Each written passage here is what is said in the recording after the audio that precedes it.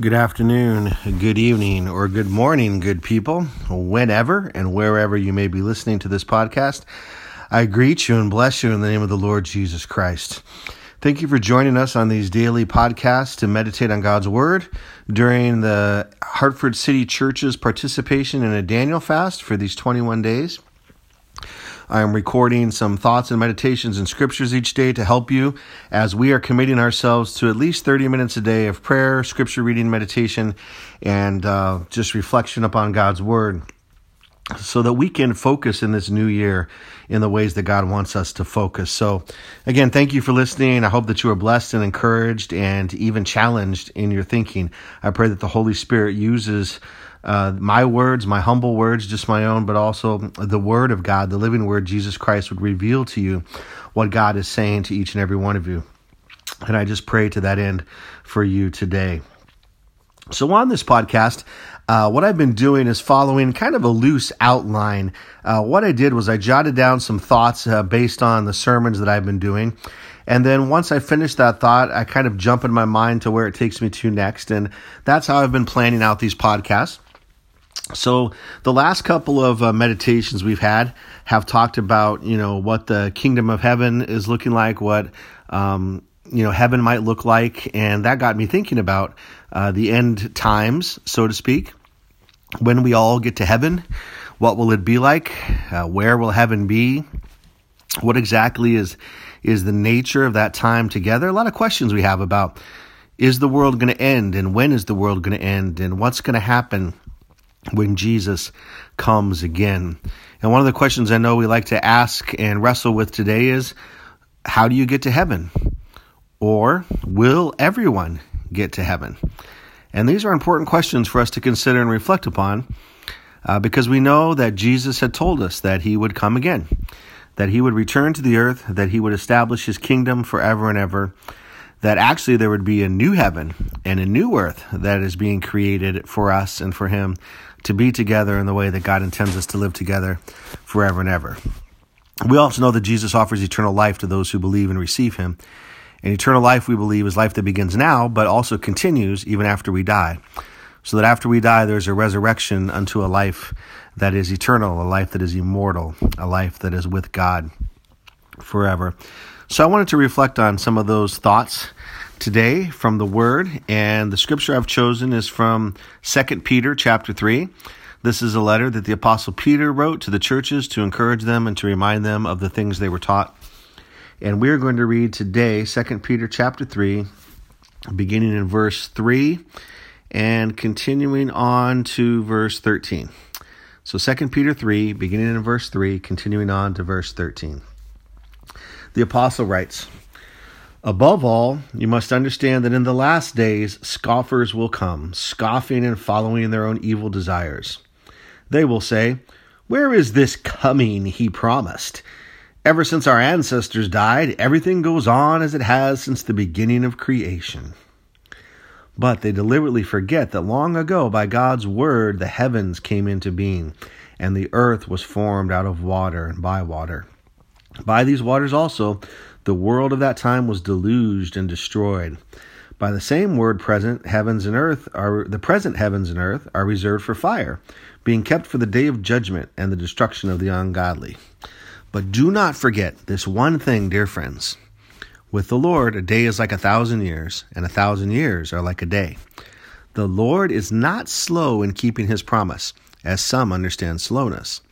Instead, he is patient with you, not wanting anyone to perish, but everyone to come to repentance." Let me just pause right there.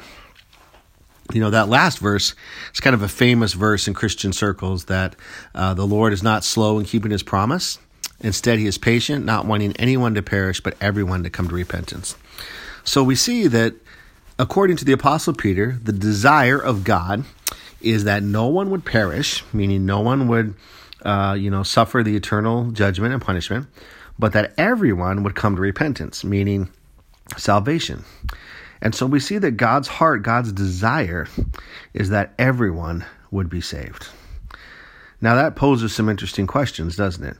If that's what God desires, then is that what's going to happen? Rob Bell, a Christian author and speaker, famously put it in his book, Love Wins, Does God Get What God Wants? And in that book, he speculated on the possibility that maybe there would be opportunities for people to respond to the love of God even after they died.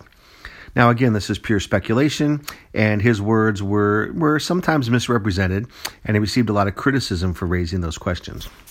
But the truth is, we don't know exactly what it's going to be like after we die. We don't know exactly what the judgment is going to look like. We don't know, God's timing is not the same as our timing. We need to understand that.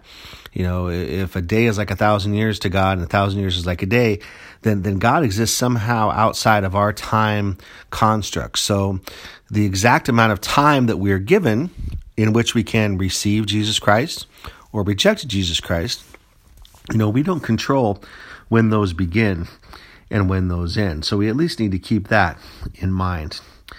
But moving on to thoughts on the scriptures itself, we can definitely see that a judgment day is coming. That there will be a day when God comes, and as the text says, the heavens and earth now will reserved for fire. There will be judged. There will be the destruction of the ungodly.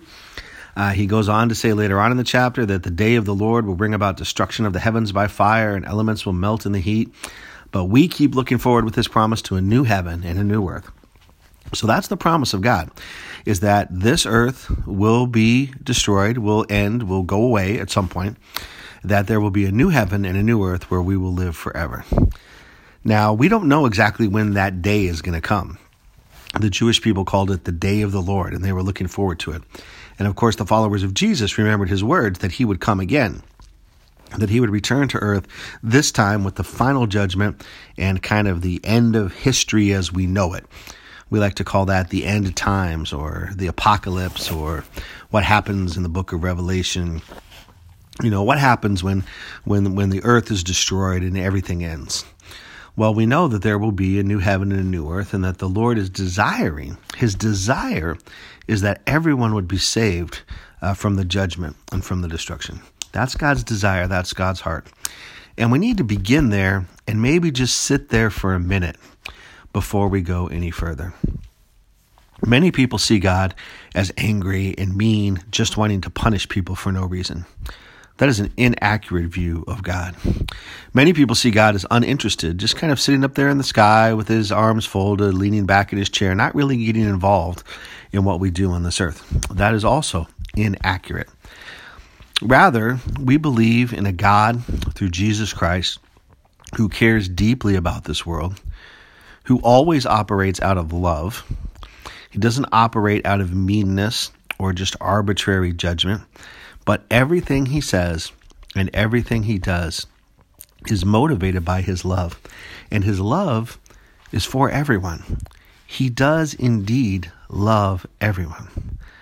And so we must start there. And whatever questions or conclusions we come to after that, they must be understood or framed within the context of God's love. We need to understand his heart. How does this get played out? Well, Peter says, first of all, it is taking a long time for Jesus to return. I'm thinking when Peter wrote this, it wasn't that long after Jesus was actually there, less than 100 years.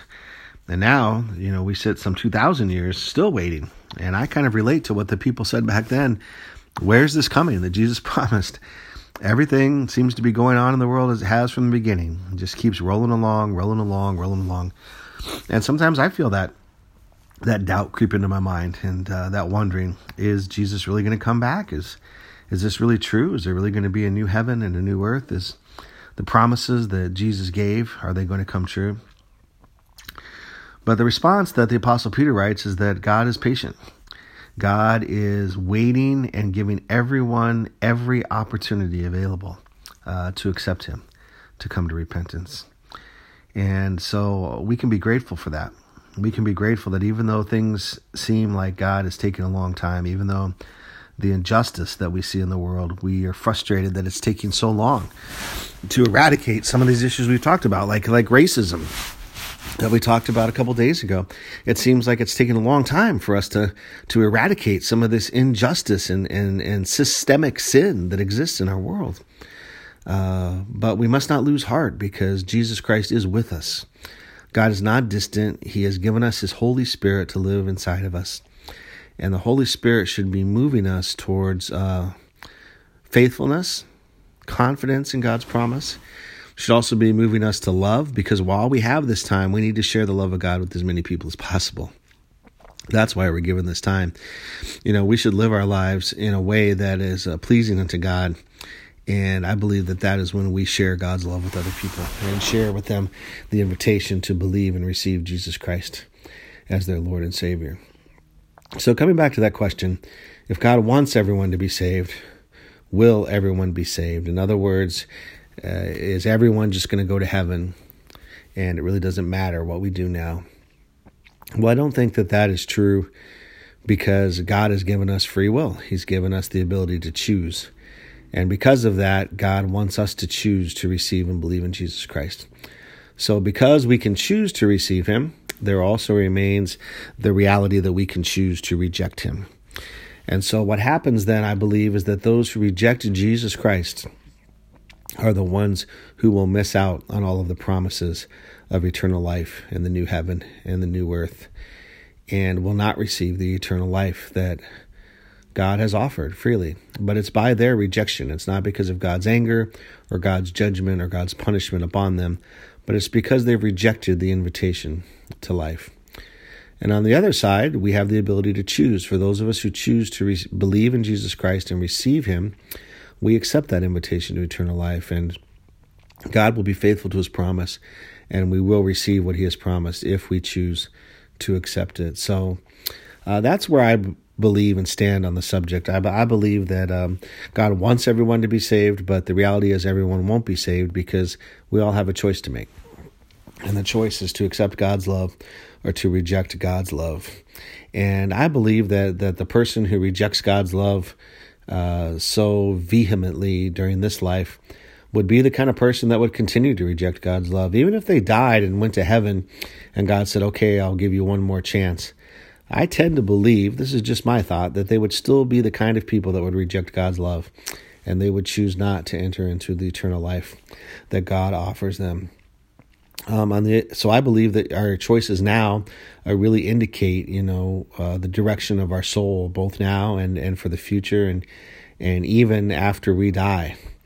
The hardcore skeptic, what would it take for them to believe? Well, not even the miracles Jesus performed caused hardcore skeptics to believe. Not even supernatural occurrences can cause hardcore skeptics to believe. The only thing that can cause them to believe is a change in their heart, a choice that they make from their spirit to believe. And so even though they may die and appear before God, their soul, their core being is still the same. And I believe that those people will still continue to reject God or to doubt that what they're experiencing is even real. Those are some thoughts that C.S. Lewis explored in his book, The Great Divorce, which is a great story imagining what it would be like if people from hell could take a bus trip to heaven and visit, and what would their reaction be. It's a really wonderful piece of literature. I commend it to you, The Great Divorce by C.S. Lewis, if you would like a very creative way to explore more of these thoughts. But I just encourage you today to remember that God is not slow in keeping His promise, that God is indeed coming again to this earth. Jesus Christ is coming again. But until He comes, what we should do is live lives in readiness for Him.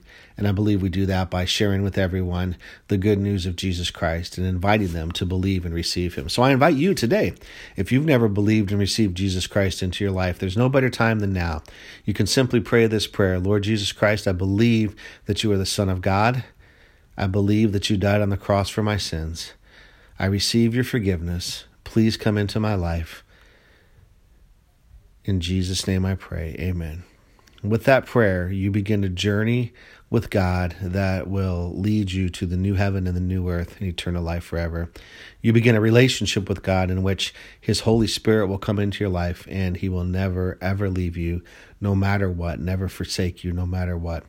And that's the great hope that we have in the love of Jesus Christ, our Lord and Savior.